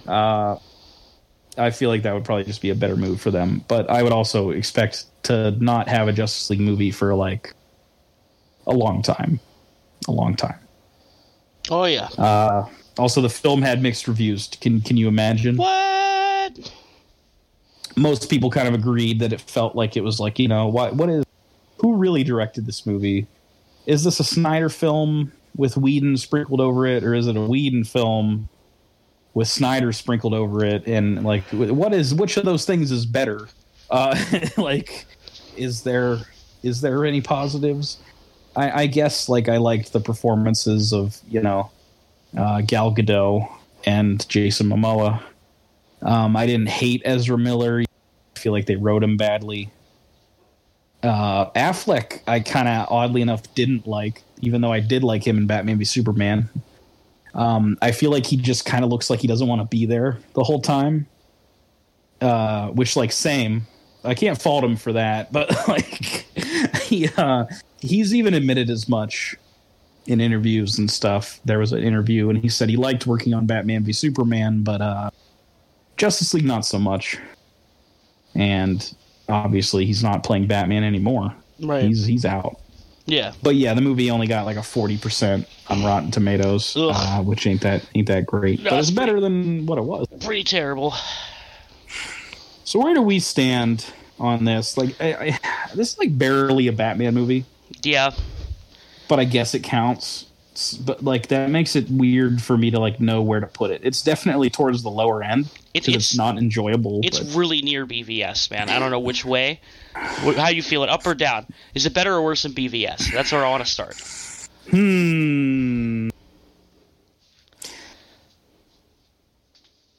I don't know. I could go either way because, like, in some respects, it is better. Yeah, but I think I respect Batman v Superman more because, while I don't like it, at least I feel like it's somebody's actual vision, right? And it's not like this weird, like, compromised Frankenstein's creature of a movie, that is just like has no point to exist at that point, right? It doesn't feel like anyone's movie. Yeah, I think I can agree with you on that one, except the studio. I think it is better than Suicide Squad and Catwoman. I'll tell you that much. Mm-hmm. But I think I hesitate to say if it's better than Batman v Superman. How do you feel on it? I like putting it right underneath Batman v Superman. You know what? Fine. I can't make enough of an argument to say that it's higher, because at the end of the day, I think that, like, while it's shitty and maybe even shittier, it's more interesting to watch Batman v Superman. I agree. And I think the positives of that movie outweigh the negatives of this movie. Mm-hmm. Because I still like Affleck. Right. And I still like some of the actions. And I still like that the people making it seem to give a shit more than this one. So yeah, I can go with that. So our current ranking, from top to bottom, or do you want to go bottom to top? Wait, what do you want to say? Go top to bottom. Top to bottom. The Dark Knight, best still. Batman Begins, also just really close. Mask of the Phantasm. Batman 66. Yeah, it's not moving. That's fine by me. Batman 89. Batman Returns. Lego. Dark Knight Rises. Birds of Prey. Batman Forever. Batman and Robin above Batman v Superman, which is hilarious. Which is above Justice League, which is also hilarious. Which is above Suicide Squad. And then Catwoman. There's nothing else that's going to be that bad. I mean, that's pretty safe at the bottom there. Yeah, I'd say so. So we have 2 films left. We would have had 3, but we watched Birds of Prey earlier in the year. Right. So next week is a bit of a weird one. Not quite a Batman movie, but I counted it. It's about a spin-off character. Teen Titans Go to the movies. I don't know what to expect with this one. I really don't. Me neither. Teen Titans Go gets a lot of shit for being like this. Oh God, it's not like the old one. I hate it. That's kind of like my vibe that I get from the internet on that. That's most of what it is. I know this movie got good reviews and was supposed to be funny. I'm expecting a similar vibe to like Lego Batman. Yeah. I'm not expecting a masterpiece, but like if it makes me chuckle, then like I'm okay with it. Right, I agree. And then like Night and Day, like right after that, Joker. So this is gonna be a weird next 2 weeks, but then we'll be done. Yep, that'll be it. And by the end of this month, we'll be on to something new. Oh boy, I honestly can't wait. I mean, I had a lot of fun so far, but I mean, except for this, like the past couple weeks. I guess with the exception of Lego Batman, I liked that. But these Snyder movies, I don't know. They are no good. Right. Next week, Teen Titans Go movie. Go movie. I go die, okay? At 7:00? Yep. Oh, all right. Well, all right, man. All right. A weird time of day to do it, but I'm going to do it anyway. Well, go live your best life or not.